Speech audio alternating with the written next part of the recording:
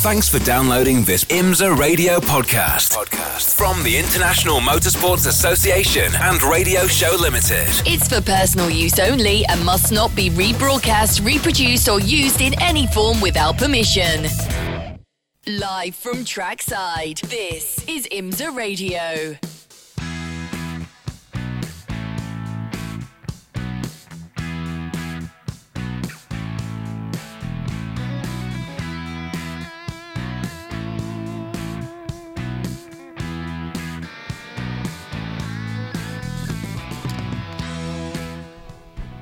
One of the staples of the endurance racing calendar, Watkins Glen International and the famed Salins 6 Hours of the Glen. And that's where we are in the IMSA calendar for 2019 as we head towards a series finale at Petit Le Mans later in the year. But this is another one of our long distance races, the 6-hour contest round, 3.4 miles, 11 corners. And it is the IMSA WeatherTech Sportscar Championship that will be going out on the track. A little bit of high cloud, but blue skies and high temperatures. And we're live for free practice 2. IMSA Radio, trackside at the Glen.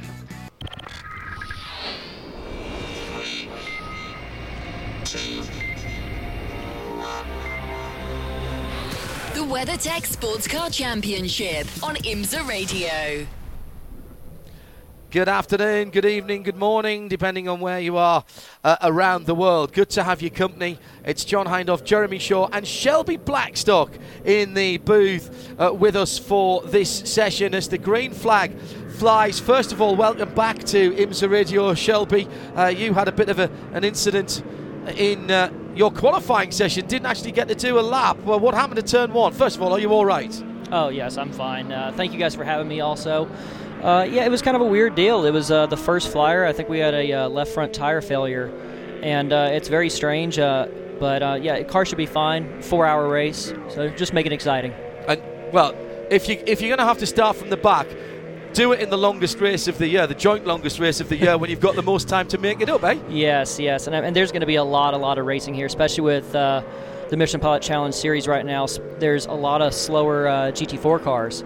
So around here, the TCR cars are actually so fast, and especially the high-speed corners, that there's actually not that big of a gap between the fields. So there's going to be a big battle between the back of the GT4 field and our field. Right, now, out on track now, the WeatherTech guys are going out for their second free practice. How is the track evolving? We often hear drivers talking about the track evolving as rubber gets laid down on the line. It also means it's a bit more tricky off the line.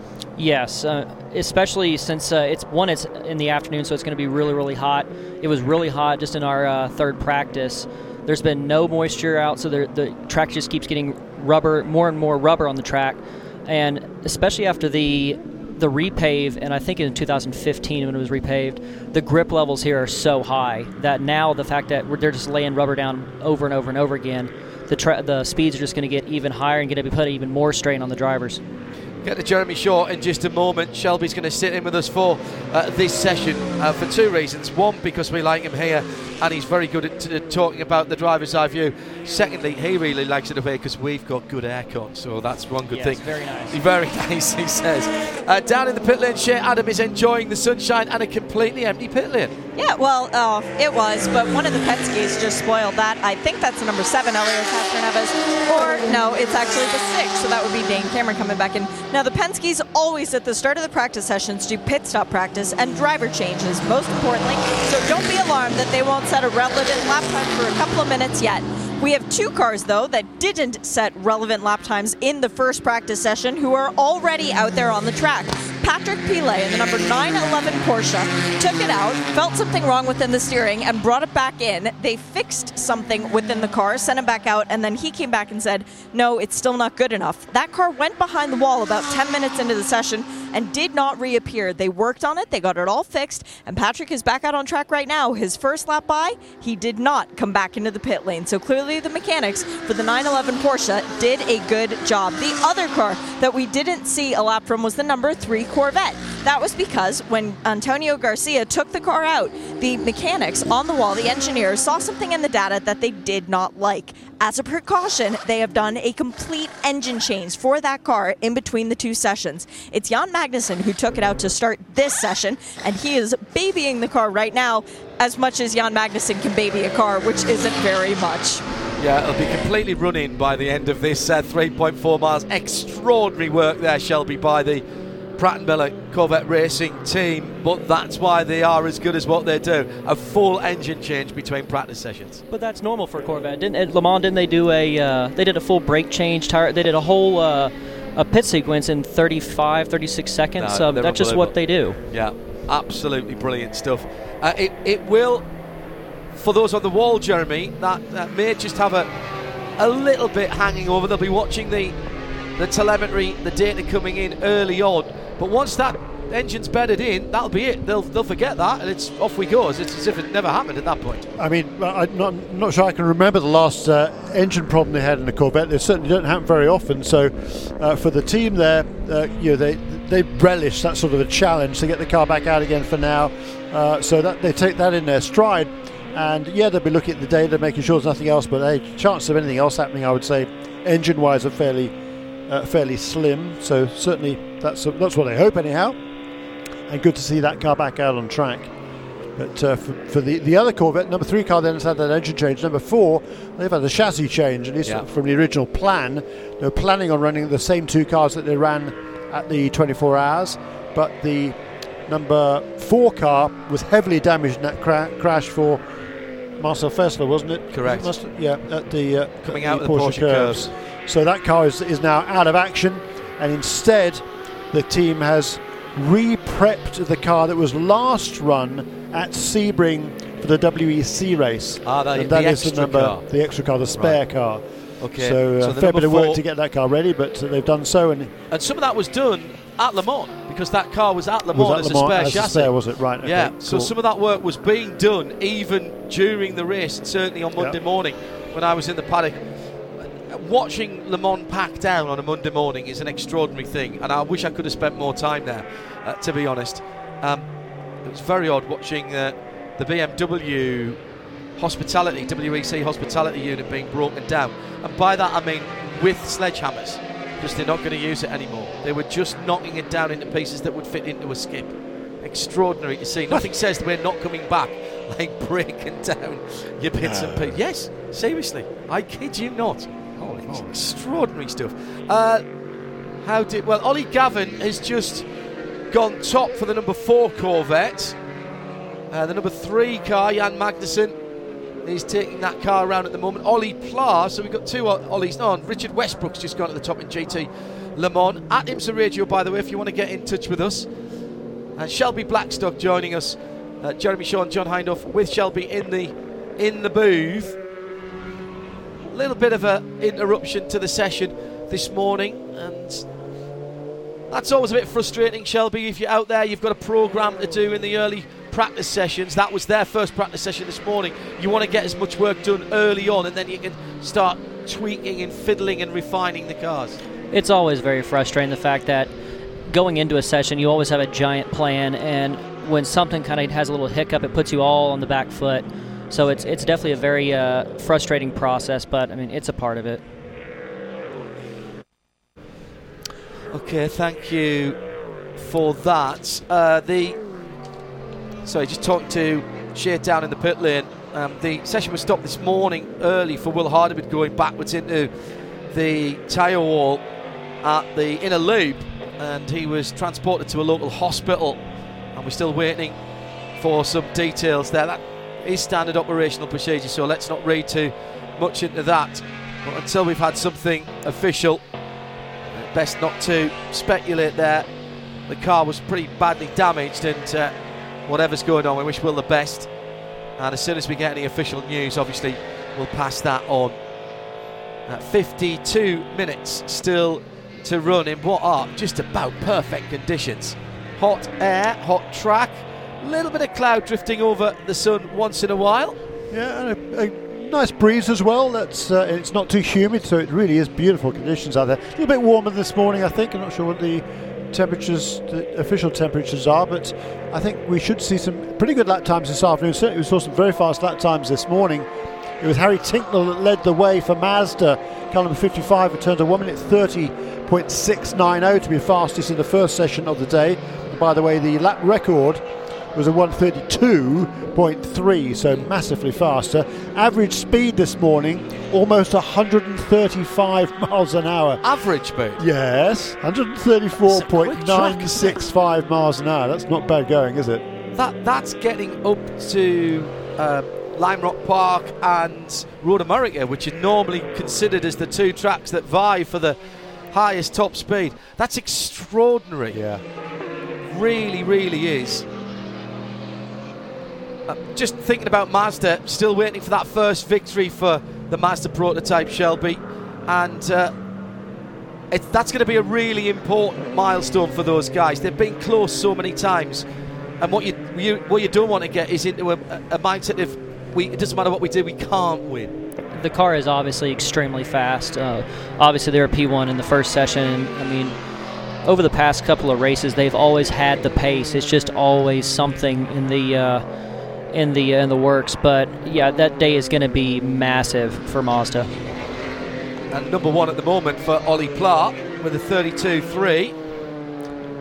By the way, the last time the Formula One cars were here was 1980. Hang on. Have you been on that internet again, Sean? I have. This is dangerous. I have. When I saw that 135 miles an hour or something ridiculous, 134.965, I had to look here. So the pole position that year was Bruno Giacomelli at a 133.290. Fastest lap in the race by Alan Jones and the Williams. Hang on, and that would be no inner loop in those days either for the F1 You're cars. right.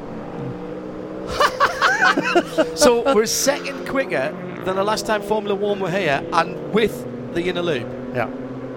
Oh, more than that. No. 30.6 we did this morning. Oh, right. The old record was at 33. Well, the pole position that year was a 33.2 for Bruno Giacomelli in the Alfa Romeo.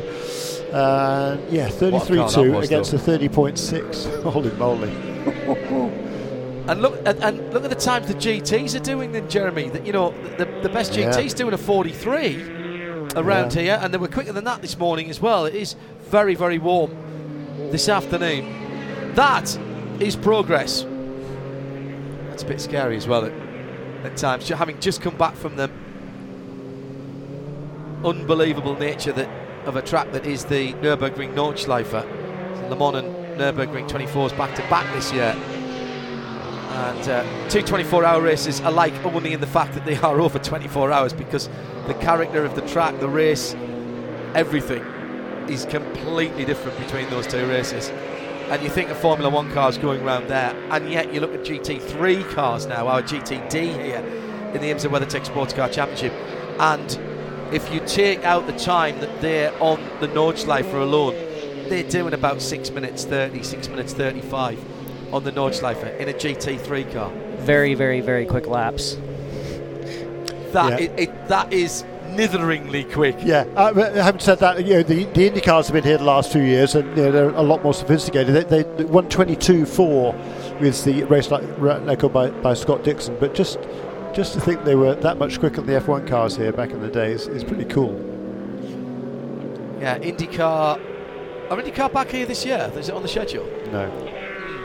Well, the man at the head of IndyCar, speaking at the honouring of Bobby Rahal last night as the International Motorsports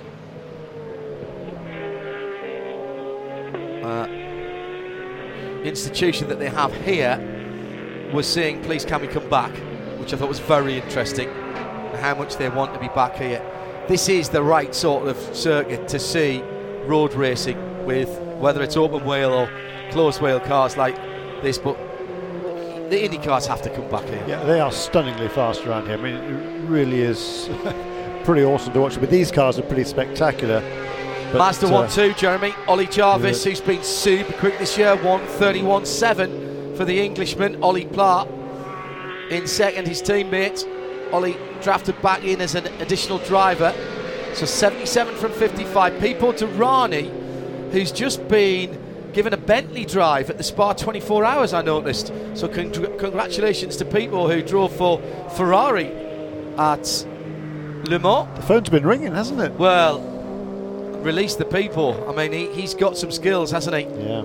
So third place for the 31 Whelen engineering car, the bright red and white car. Fourth for the best of the Acura Team Penske's, and that's Ricky Taylor in that car. Yeah, who's just gone purple in Sector 1 in car number 7. See, when you say he's just gone purple in Sector 1, I instantly think of a purple minion. And he's gone a bit mad. He's coming up through at turn 7 now, up to turn 8. Got traffic ahead of him. And he's dealt with that by just eating the car. No, he hasn't done that at all. Through turn 8. Specific camera locked off camera at turn 8 and at turn 1, by the way, so that race control can accurately judge the track limits there. Notice that on the mucks today. Sorry, Jeremy, go ahead. What we mean by purple, by the way, there's 3 sectors on the racetrack, and for those of you who are not regulars here with us, the 3 sectors on the racetrack for the timing loops. And when it shows up as purple, that means it's the fastest time of anybody during that particular session. Elio Castroneves it is actually aboard number 7 car, and he's just gone the new fastest lap of this session, 1:30.901 for Elio Castroneves in car number 7. Shelby Blackstock joining us in the IMSA Broadcast Centre. Jeremy Shaw, John Hindhaugh and Shea Adam down in the pit lane. Do you like look at the scoring at the moment, John? We've got all of the DPI cars, 11 of them, then the 2 LMP2s, then the 8 GTLMs, and then the GTD field I behind like symmetry, yes, Shelby. You'll learn this the more time you spend with us. I'm a bit OCD about timing screens. I like to have all the classes set out. When there's somebody who's a bit further down, I kind of send a message out through the ether to say, come on, speed yourself up, get yourself sorted out. And that, of course, in point of fact, Jeremy, and listeners, that will also make the IMSA technical people very happy as well, because the balance of performance between the categories is just as important as the balance of performance between a Mercedes, a Lamborghini, an Acura, a Ferrari, a Porsche, an Audi, a Lexus in GTD, all the manufacturers in GTLM, and all the different cars in DPI. They want everybody to be able to get out there, and we have 4 races out there. We want 4 races to be able to take place. Yeah, we're just watching Renger van der Zande. He was on an outlap. I guess he just wanted to leave himself some space. He went flying through turn 8 and then coasted through turn 9. So I guess what he must have been doing, just lifting off there, give himself some room. So on this next lap will be clear.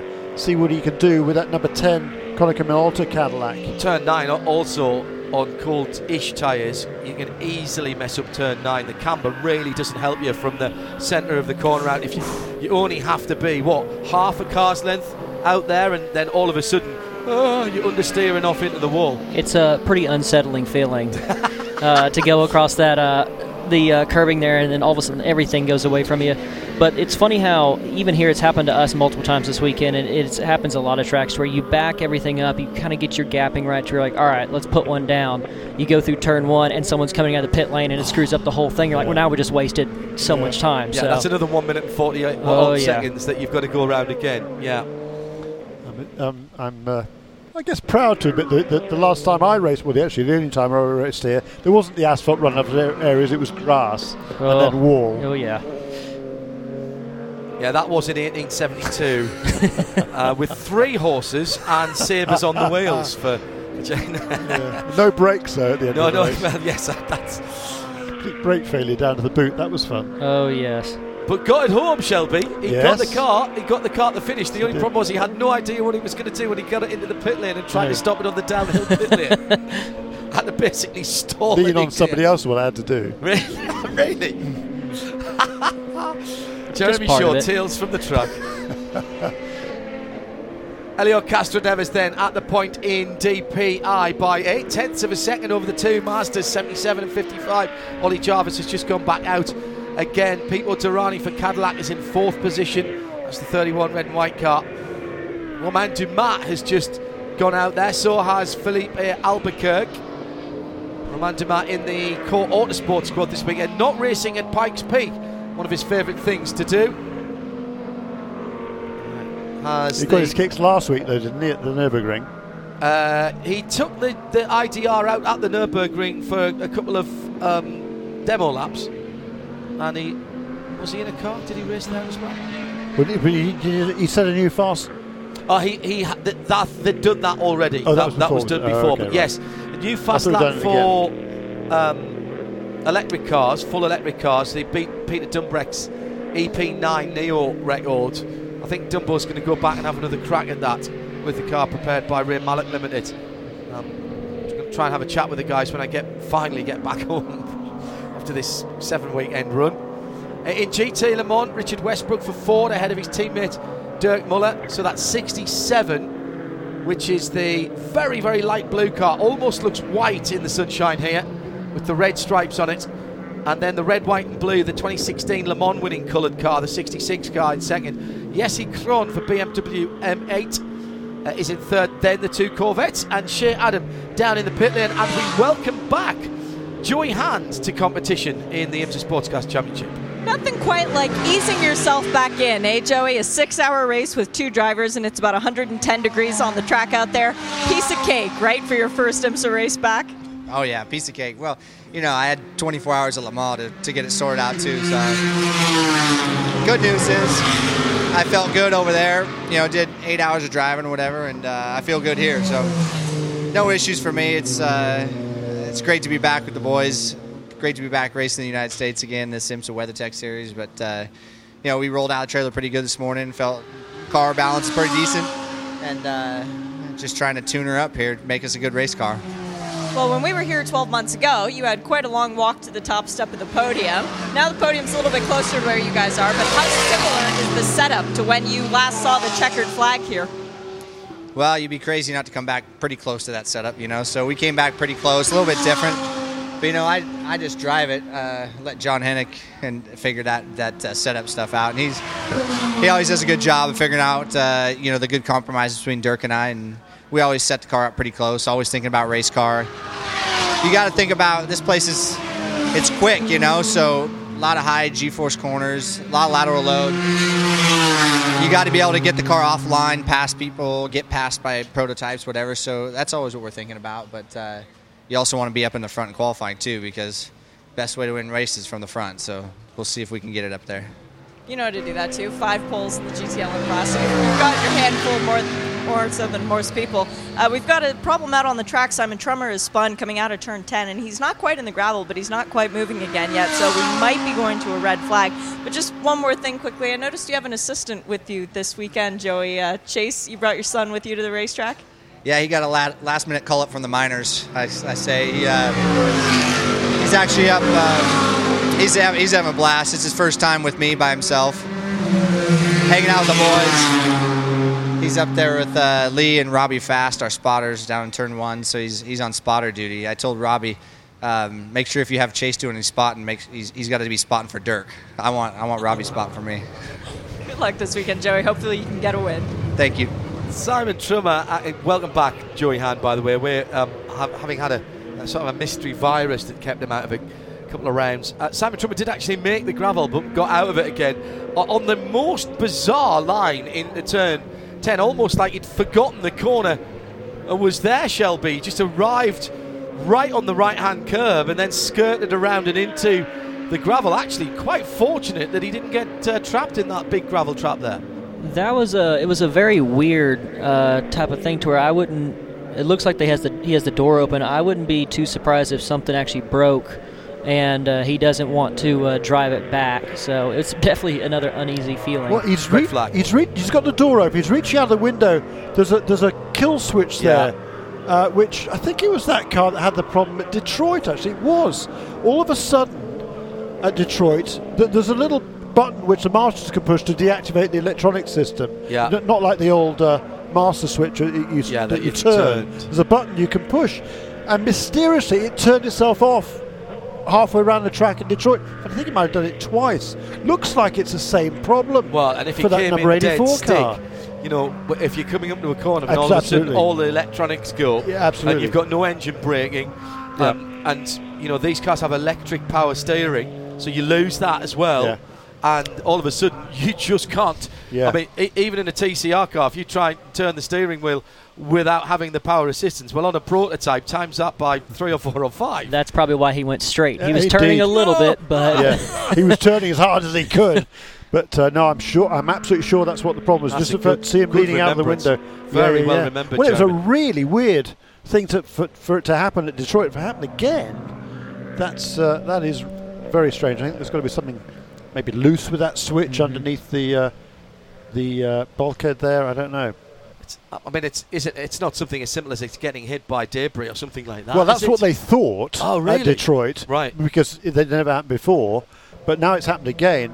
I would think they'll look even a little bit deeper. and no one was in front of him, so that was another thing. That's Where a at good first point. I thought Yeah. the same thing, because that's happened multiple times of guys I've been racing with, to where the cars just shut off, and that's due to either rubber being flicked up and hit a kill Yeah. switch or something of that nature. It looks like he's got it back going again, but those are by far the worst gremlins electrical, and because it's near impossible to find. Yeah. You're listening to IMSA Radio. We're live from trackside at Watkins Glen. The Simon Trummer 84 car is moving again, although he's not belted into it. He's just bringing the car back in the pit lane, and he's trying to shut the door on his shoulder belt, which is not going to help. And Shea Adam is down at the pit waiting for Simon Trummer to come to a halt. What are the teams saying, Shea? Same problem as Detroit. You were right. That was Jeremy. They thought that they had it fixed, and then that's what happened with Chris this morning.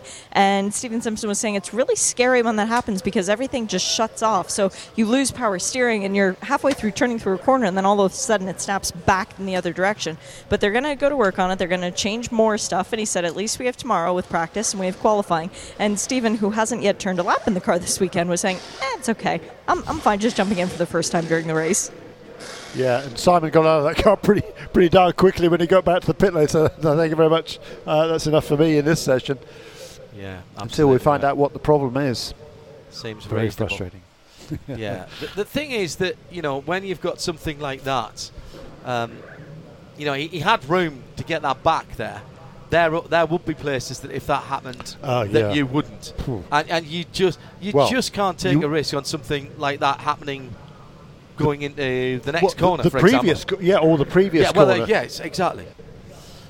Exactly right. Because there's no runoff really at turn 9 at all. You would not want there into turn 9 uphill. A lot of steering input there. So, you want all the help you can get through turn 9. Yeah, he was. That was a stroke of luck for Simon Trummer for it to happen at 10. So we're back to green straight away. Shelby Blackstock joins Jeremy Shaw and me, John Hindhaugh, in the IMSA broadcast booth. Shea Adam is in the pit lane. And if I just flip back to my timing screen at the moment, I can tell you that we're almost halfway through. 33, call it 34 minutes to go. And of course everybody goes steaming out of the pit lane and tries to get some more time in. Penalty for Juan Pedrahita in car number 85. Pass under yellow. Drive-through penalty. Got to presume that was during the time that the number 80, his teammate, was stuck in a gravel, or stuck at on the exit of turn 10. So before the red flag, he's now got to serve the penalty afterwards. The 85 car is noticeably distinguishable now from a sister car. Beginning of the season, both cars were just sort of yellow with some black on there. Well, now, I think it's probably from Sebring onwards, the car first of all, it had a bit of purple. Now it's got quite a bit of purple on there, so you can quite easily see those two cars apart. There's purple windscreen, purple flashes on the side, and also purple on the rear stabilizer as well, the vertical fin across the engine. Oh, looks great, I think. It is rather fun. Yeah, very good. Very good indeed.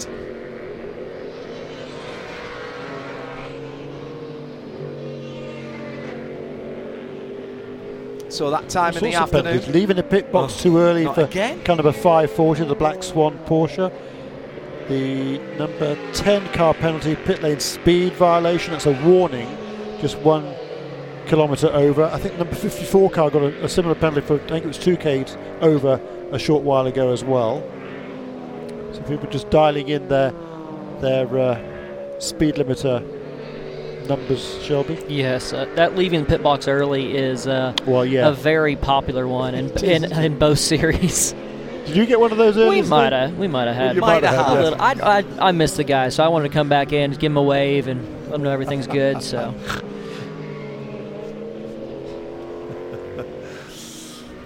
I missed you guys. I'm back. Yeah, I'm back. Just everything's good.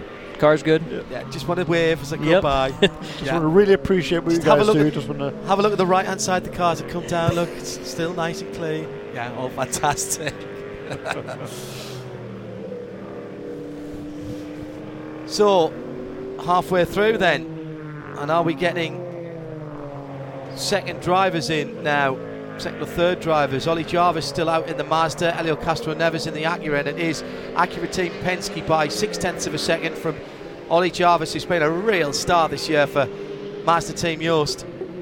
Philippe Albuquerque improves to fourth position with a 1:32.5. He does, and he came up on the Mazda there coming through the final corner, and that perhaps cost him a little bit of time. I think it was number 55 car. Cost Albuquerque a little bit of time because he'd been personal best in the first two sectors, but not in the final. When he came up on that Mazda just in the last couple of corners, and certainly had to lift, I think. Cost him a little bit of time. Cool.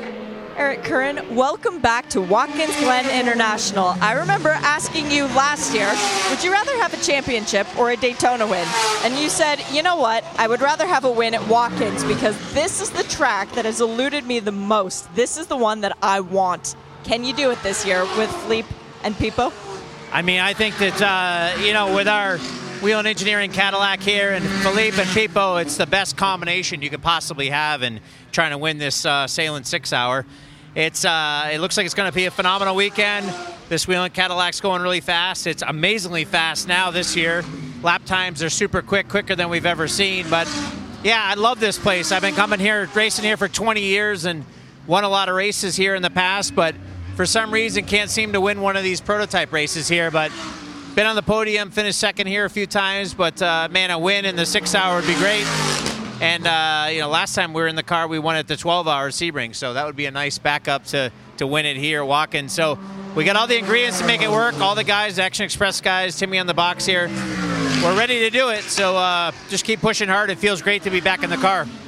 How much more advanced did the car feel when you got in it this morning for the first practice session than when you left it at Sebring? How much of a change has happened? Well, I mean, because the track is so different than Sebring. I mean, Sebring's just old school bumpy racetrack, and Watkins Glen with this new pavement and these Michelin tires, I mean, he's just super quick. I mean, some of the highest G loads and corner speeds that we see all season long, and it's just, I love it. I mean, it's amazing we're going this quick around here, and it's so much fun to have so much history here, and literally have been driving here 20 years. So, yeah, I mean, the car feels pretty similar.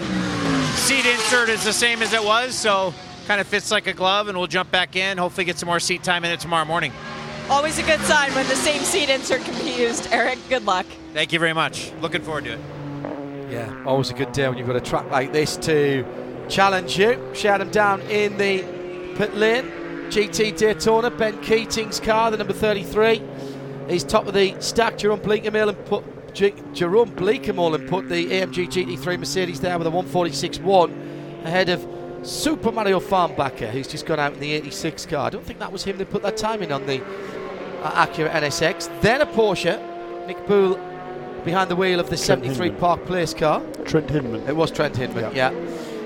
Then the fourth different manufacturer in the top four is the Lamborghini Huracan of Paul Miller Racing. Then Dylan McIvern in the BMW M6 GT3 makes it 5 in 5, the 96 Turner Motorsport car. Then Cooper McNeil in the Ferrari makes it 6 out of 6 different manufacturers in the top 6 in GT Daytona, and they are separated by 0.8 of a second.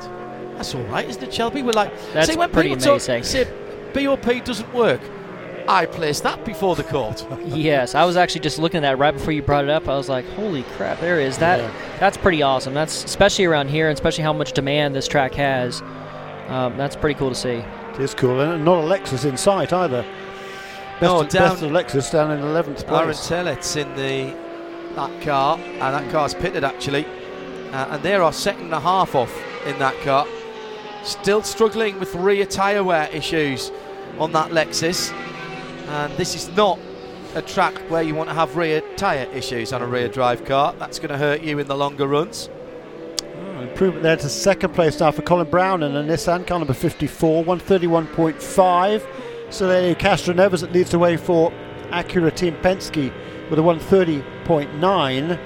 So 6 tenths of a second margin over Colin Brown, but that's the team that won last season, Core Autosport. Colin Brown and John Bennett and Romain Dumas, but last year they were driving the Oreca P2 car.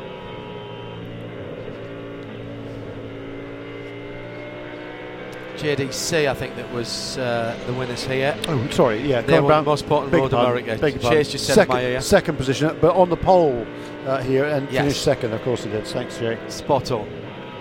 Absolutely spot on. At IMSA Radio, if you want to get in touch with us here, got any questions or points arising, if you're here at the circuit, Cunningham and Alta Cadillac just coming across the start-finish line now in front of us and heading down towards turn 1, and that's got Jordan Taylor behind the wheel. 132.1 the best time for that car.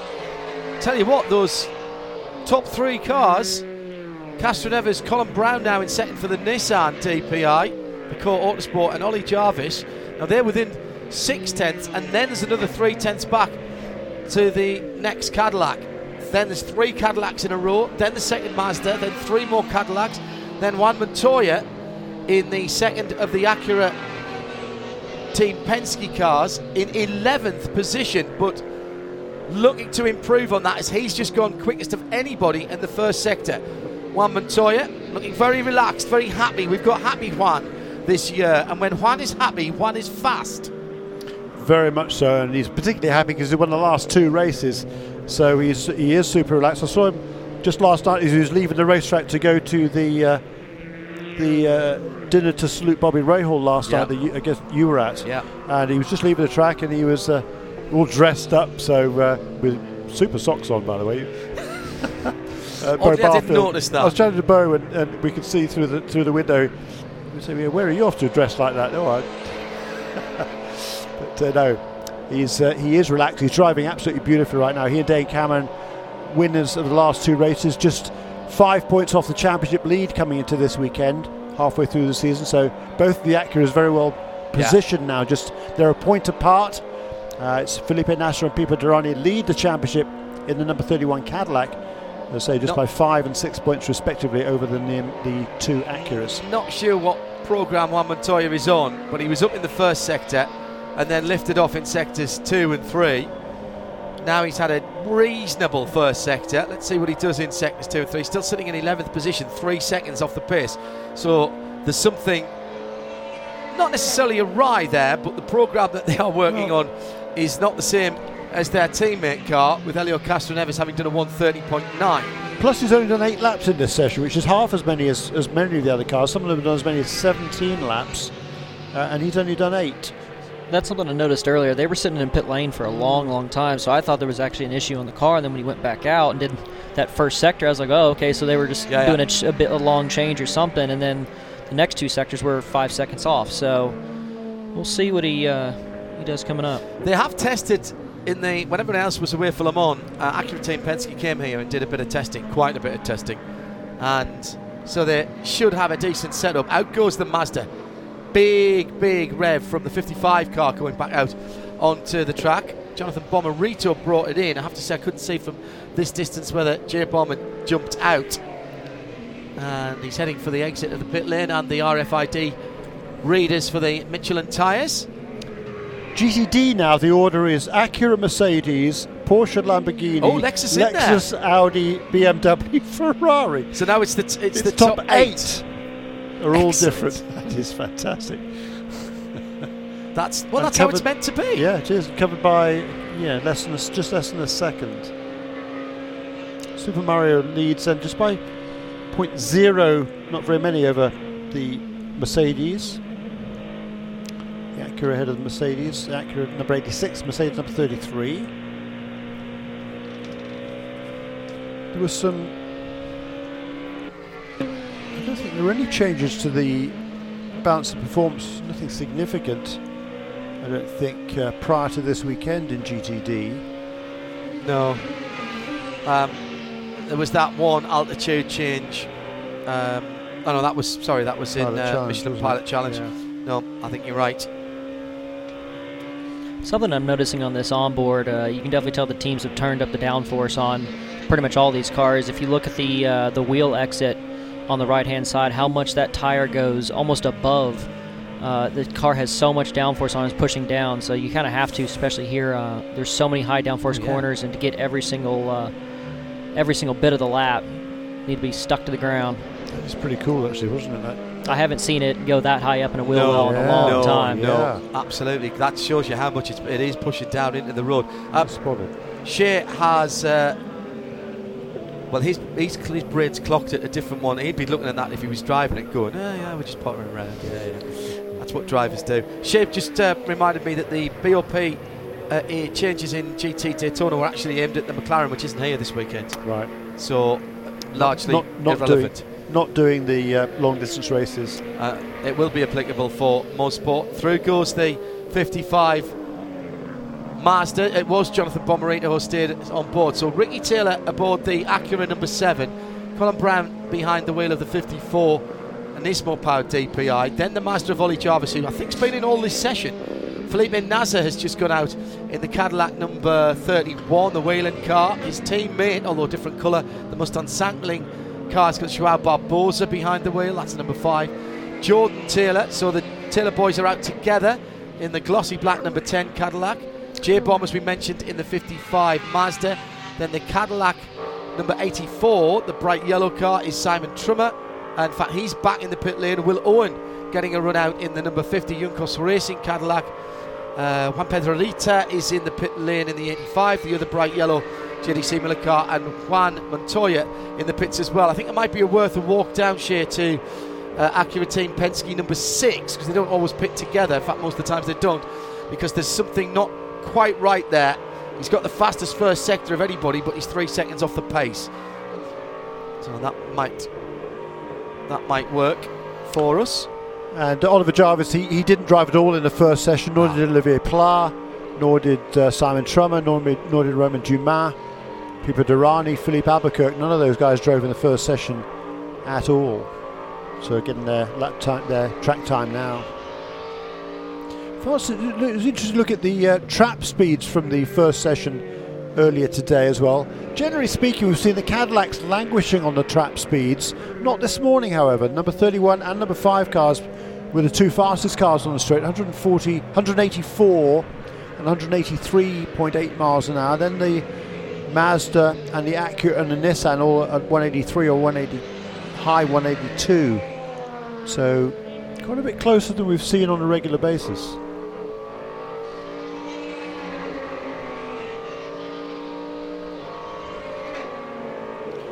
So what we got left, 18, 19 minutes. And more track limit violations. A drive-throughs for both number 63, who's at the wheel of that car, is that Sue Cooper McNeil? Yes, it is, at the WeatherTech Ferrari. And also car number 8, drive-through for excessive track limit violations. Number 8 is the Starworks Audi. And at the wheel of that car right now is Ryan DeYell, who's actually slowest of all, down in 36th position overall and 15th in GTD. So Shea Adam is down at Mazda, just waiting to get a word with Ollie Jarvis. He's just brought that car in. He's out of the car right now, but he has gone up onto the pit perch, so we'll send her down to find out what's going on at Acura Team Penske. Just talking of that Starworks Motorsport Audi, slowest it was through the speed trap this morning, 157 miles an hour. But curiously, the other two Audis in GTD were much faster. Number 29 car was clocked at 163 miles an hour, 6.5 miles an hour difference, second only to Bill Oberlin in the BMW, which is at 165, so that's really stout. the BMW for Turner Motorsport. And then the number 29 Audi, second fastest through the speed traps. Then 2 Lamborghinis, Lexus, another Lamborghini. Then the other Audi of more speed, car number 19, which of course is not out in this session as a result of a big crash earlier today for Will Hardeman.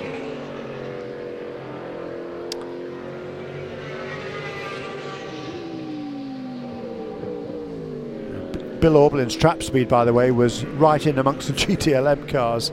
There was only 3 GTLM cars were faster through the speed trap. Actually, number 4 Corvette and a 2, coincidentally or not, 2 BMW Team RLL GTLM entries.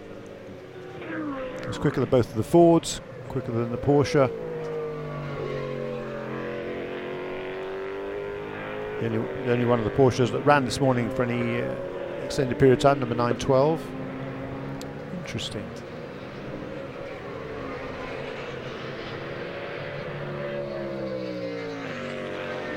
I'm still amazed by the top end speeds of the DPIs. That's pretty impressive. 184 miles an hour. That's moving. Yeah. Yeah, around here. Well, it's not a super long straight. No.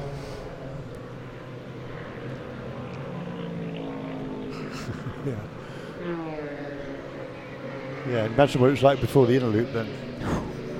Gosh. Heading into turn 5 at... Yeah, the old GTP day is pretty spectacular around here. Changes, there's an improvement for the number 55 Mazda, Jonathan Bomarito, 131.6, so it's tight there between number 54 in second place and 2 Mazdas. Car number 8's having a drive-through for over track limits again. Yeah. Lap time invalidated for that one, for car number 3. So he's not done it quite as many times as a couple of the other contenders, so he hasn't yet got a total slap on the wrist. It's pretty easy to do here. There's a lot of invitation on the... once they extend those exits just a little bit, you can just add a little bit more room to your exit. Yeah.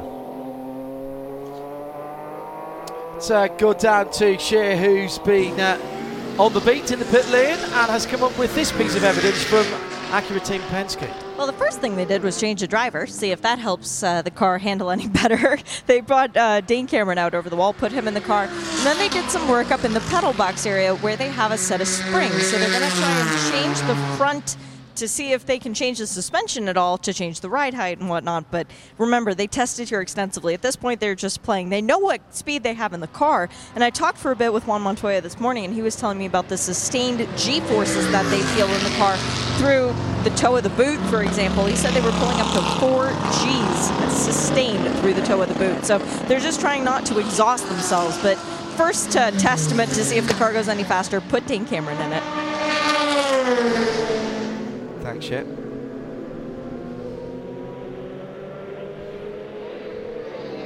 Down to under the last 15 minutes now. Yeah, and it is going to be a workout in a race for those teams that elected to just go with 2 drivers rather than 3. It's interesting to see how warm it is on Sunday, whether that's going to cause any problems during the race, because these cars are certainly pretty physical to drive. Talking of 2 drivers or 3 drivers, number 50 car for Juncos Racing, that's another of the Cadillacs. There was a 3rd driver yet to be nominated for that car, alongside Will Owen and Rennie Binder, who'd been confirmed in that car for quite a while. It turns out that they've just decided to stay with those 2, so Binder and Owen will not have a 3rd driver to help with the duties on Sunday. So it gives both those drivers more time to get comfortable in the car. That's the good news. The bad news is they've got a bit more work to do than they might otherwise have done. That's going to be a long day. Yeah. Oof. Yeah, it is, isn't it?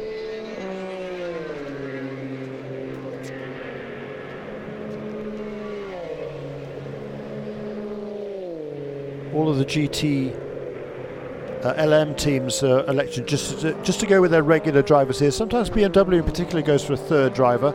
Did for Sebring, but most of the others elect to just stay with 2. and they have done all of them here. In the DPI ranks, the two Acura Team Penske's, they're remaining with their regular duo. Konica Minolta Wayne Taylor Racing Team, car number 10, ditto. Jordan Taylor and Renger van der Zande going it alone.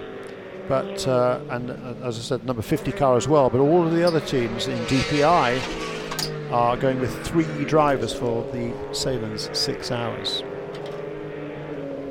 Don't forget, 2 drivers, only an option for the pro classes. I tell you what, it's going to be hard work, 2 drivers, if the weather stays like this. Improvement there for Zachary Robichon in car number 9 in the GTD ranks. That's the Pfaff Motorsports Porsche, the plaid Porsche. Up to 4th position is Zach, 146.2. It's still, oh no, it is. I say still. It's number 44 cars now on top in GTD with a time of 145.9. Spencer Pampelli has set that time, actually his last time around, I think. Maybe the time before. And he's just been eclipsed by Zach Robichon, who's going faster again. 145.967 it was for Spencer Pampelli. 145.957 then for Robichon. So number 9 Porsche to the top of the charts in GTD. So it's now Porsche, Lamborghini, Acura, Mercedes, Lexus, Audi, and then the first repeat is a Porsche in 7th place. So only the top 6 are different at the moment, John. Pretty impressive lap by Dane Cameron. First flyer puts him P2. Yes. Pardon, 1? Yes. What's wrong with the car again? Yeah. Nothing. And P2 by 0.022 behind his teammate. Wow. Ricky's gone purple both sectors 1 and 2. Yeah. At IMSA Radio, if you want to get in touch with us, we're counting down now to the last 10 minutes of this second free practice session. Still to come this afternoon. More sound and vision for you with the Lamborghini Super Trofeo race. Brian Till limbering up gently in the ready room. Just doing his calisthenics and being rubbed down with Is that what you call it? Yeah, that's what we're calling it nowadays, apparently. Being rubbed down with a warm chamois leather dipped in halibut oil. It's his very precise rider that he has. Where's Ricky? Is in? I was wondering about that. Ricky Taylor has come into the pit lane. Yeah. Yep. So he just got purple in the first 2 sectors, so he doesn't want to show his hand completely. He's done a drive-through. So the 2 Acuras, whatever they were doing with that one, as you said. Yeah, Taylor straight back out again. Drive-through. Sure didn't stop. Was that a drive-through? I don't think there was a penalty. Let me find out. So I didn't see it on the. Lots of track. Yes. Limits. Track limits. Another one for Cooper McNeil there. A pit lane speed violation. Oh, that was a warning.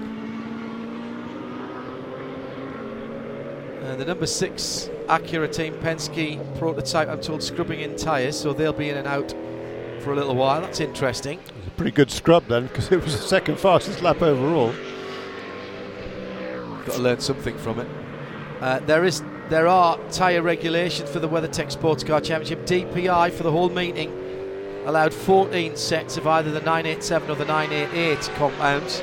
LMP2 the same. GTLM should the be plenty. same. Yeah. GTD only 10 sets. Base drive time for prototype and GT Le Mans 30 minutes. For LMP2 GTD, 1 hour and 30 minutes. And for the Truman Aitken drive time, 1 hour and 30 minutes.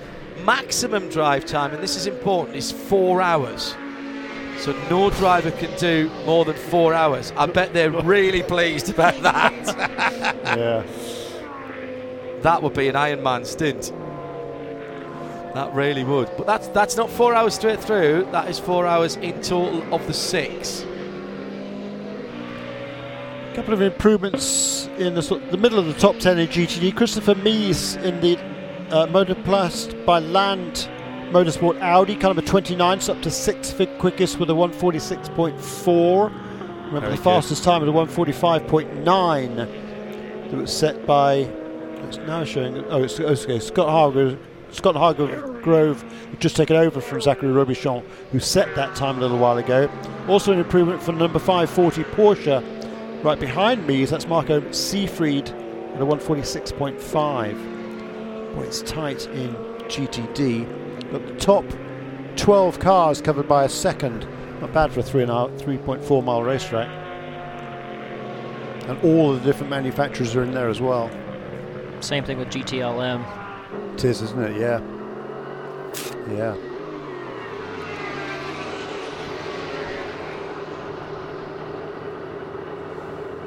The accurate DPIs are looking pretty stout right now. They're obviously the only two in practice 1 and practice 2. We've got 6 minutes left, but the only one's been able to dip into the 130s. And we've seen Sector 1 and Sector 2 purple, and then all of a sudden they have a drive-through for no apparent reason. So they're looking pretty stout. They are. And having won the last 2 races as well, they're certainly on a roll right now. There's a good lap time there for Renke van der Zande, up into 3rd position. The best of the Cadillacs, car number 10. A 1:31.4, but that's still half a second away from the best. Well, from both of the 2 Acuras, because they're separated by 0.022, i.e. next to nothing. Blink of an eye. Purple Sector 2 for Dane Cameron in car number 6. Is he going to complete this lap?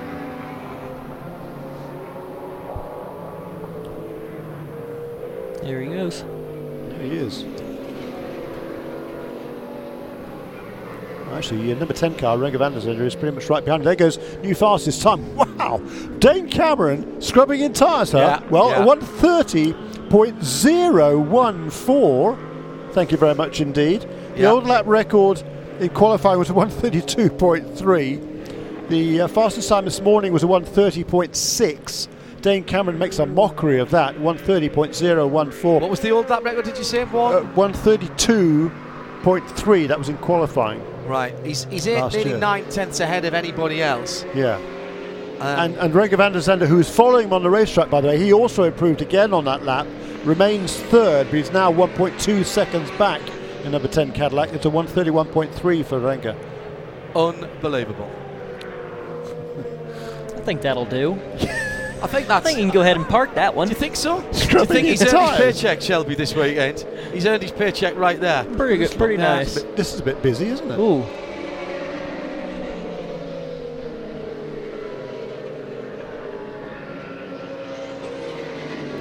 Five cars came out of turn 11, pretty much side by side where they were by the time they got to the Salins Bridge. I think all categories of cars were in there as well. That was fairly close. Another improvement for Marco Seefried in the Black Swan Racing Porsche. He's up to 4th place now in car number 540, 1:46.1. So it's 1:45.9 for Zach Robichon in the FAF Racing Porsche car number 9. Spencer Pompelli in 2nd place in GTD, number 44 Magnus Racing Lamborghini, 1:45.9 also. Then 1:46.1 for I think it was Mario Farnbacher a while ago, number 86 Acura. Also now Marco Seefried, number 540 Porsche, and number 33 Mercedes, Jerome Bleckermolen. Again, that was quite some time ago. All those cars on 46.1. Then Jack Hawksworth in a Lexus car number 14 in 6th position, 1:46.2. So that's 0.3 of a second, covers the top 6 in GTD. That'll do as well. Yep. Porsche, Lambo, Acura. Too many Porsches in there. I mean, I do love my Porsches, but can we spread them out a bit so we can get all the manufacturers in? Good improvement by Jack Hawksworth, though. Yeah, we're struggling a little bit earlier on. Something I was noticing watching this prototype battle, in previous years when I was racing Formula cars and different type of things, we run the cars so low, and especially since Watkins Glen is after the repave is so smooth, so it's basically just as low as you can get the car and stiff as you can get the car. The problem with it is, and you can actually might see it if they try to pass each other on the back straight going into the bus stop, is if they get to the center of the road, you'll see puffs of smoke. That's because the center of the car is so low, and there's that crown on the road where actually if it rains, the water flows away from the center of the road, and they're actually bottoming so hard there to where it's a little bit of puff of smoke there. How are the Acuras doing? Well, it's in the pits, number Dane Cameron. Zander stayed out though, and he again went quicker again on the next lap, fractionally, 131.302 for Renger van der Zande. He's now brought that car, the Konica Minolta Cadillac, onto pit lane as well. Sorry, I did mean the GTD cars. Justin Marks third in the 86 Acura NSX. Christina Nielsen 13th in the 57. Sarah Rigby up in crew, asking about that one. New fastest time in GTD, Spencer Pompelli back to the top for Magnus Racing, the Lamborghini, 145.835. Let's go down to Shea as the time is about to expire. Zach Robichon is alongside her in the pits. Well, you were fastest until Spencer decided to just be a little bit rude. But Zach, first time to Watkins Glen. You did a test here, though. How are you feeling about this place in a GTD car? Yeah, I mean, I've been here in the past in the GT3 Cup, so it's definitely a track that I like. I hadn't been here in a couple of years, so a good first session so far. The test went really well a couple weeks ago, or I guess a month ago now, and kind of get the whole team back together after Mid-Ohio, and good start. Last time we saw you race was in the Park Place Porsche. How good did it feel to get back into your FAF seat? Yeah, I mean, it was a great time with the Park Place guys. But of course, the FAF guys, I've been with them since January, and we've kind of created a little family that they have here, and a little bit more of a hometown flavor for me as well. So it's good to be back with them, and hopefully a strong result. Good luck this weekend. Thank you. He's a bit of a star, Zach Robichon, isn't he? He's got a future. He is, yeah. And his teammate Scott Hargrove, he's just improved incrementally as well over the time that Robichon did a little while ago. Scott Hargrove, a 145.951 on that last lap around, his 26th lap of this session. We're inside the final 15 seconds now, so time ticking away. Third place overall has just changed. Jonathan Bomarito in the Mazda car number 55 has moved up to third place ahead of Renger van der Zande with a 131.185. A lot of improvements right through as the checkered flag comes out. Antonio Garcia's on a good lap for Chevy Corvette number 3. Earl Bamber, Ollie Gavin, Conor De Felipe and Jesse Krohn. In fact, everybody, there's only about 2 of the GTLMs who aren't looking to improve this time around. This might be good enough for Garcia to go to the top in GTLM.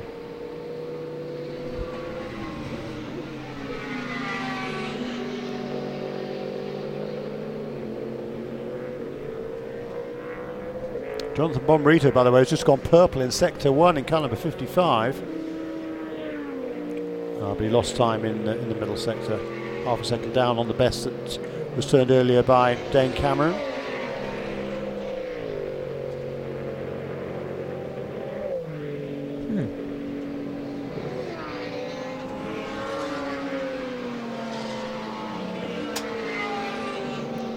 There's a Corvette. It did improve the Corvette of Antonio Garcia, 142.559, but still a couple of tenths behind the Ford GT car number 67. That was Richard Westbrook a little earlier in this session. GTLM cars are still a second away from the lap record that was set actually back in 2016 by Westy as a 141.3. Pole time last year in GTLM was a 141.9, also by Richard Westbrook. So improvements there on the final lap for 3 different cars in GTLMs. The second, third and fourth place cars, all improvements. Antonio Garcia we just talked about, 142.5. Joey Hand, number 66 Ford, to third place at 142.6. And Earl Bamber in a 912 Porsche, 142.7. Bomarito got up to second place with the number 55 Mazda on that final lap, 130.842. So he does split the 2 Team Penske Acuras. So it's Acura Mazda, Acura Cadillac with Renger van der Zande, then the Nissan, and the second of the Mazdas, and then a handful of Cadillacs rounding out the top positions in DPI. Well, that was interesting. Shelby, what do you make of everything that you've just seen there? I mean, lap record's gone, busted. We need the Hubble Space Telescope to see it. It's so far away. right now. But, I mean, GTD and GT Le Mans look absolutely quality battles. Extremely tight. And that's the best part I love about endurance racing is most of the time, even 2-3 hours in the race, they could be nose to tail still racing for position. But overall, I mean, practice 1 was a little bit cooler temperatures. Practice 2, a lot hotter temperatures, and the times are basically the same. So all the teams have made a lot of improvements in between the 2 sessions. So it's shaping up to be a very exciting race on Sunday. And a quick thought about your race on Saturday. You're going to have to come from the back, but that just makes things interesting. Are you still going to start?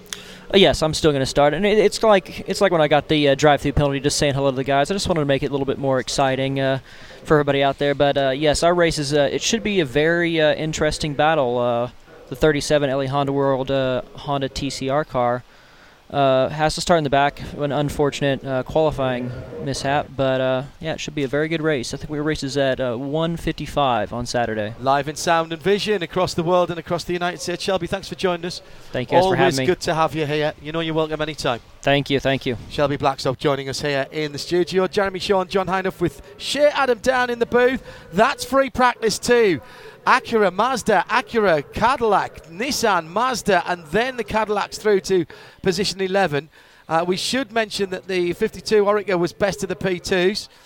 Ryan Briscoe and the 67 Ford team led GTLM, and GTD, Lamborghini Huracan ahead of Porsche, Lexus, Acura, Porsche, Mercedes, Audi, Lamborghini, Porsche, and Lexus for the top 10. It'll be an absolute cracker, and we've still got the qualifying sessions to come for the IMSA WeatherTech Sportscar Championship live from Watkins Glen International, and the qualifying will be in sound and vision here on IMSA Radio and IMSA TV live from trackside. This program is a Radio Show Limited production. Tell your friends there's more at radiolemans.com.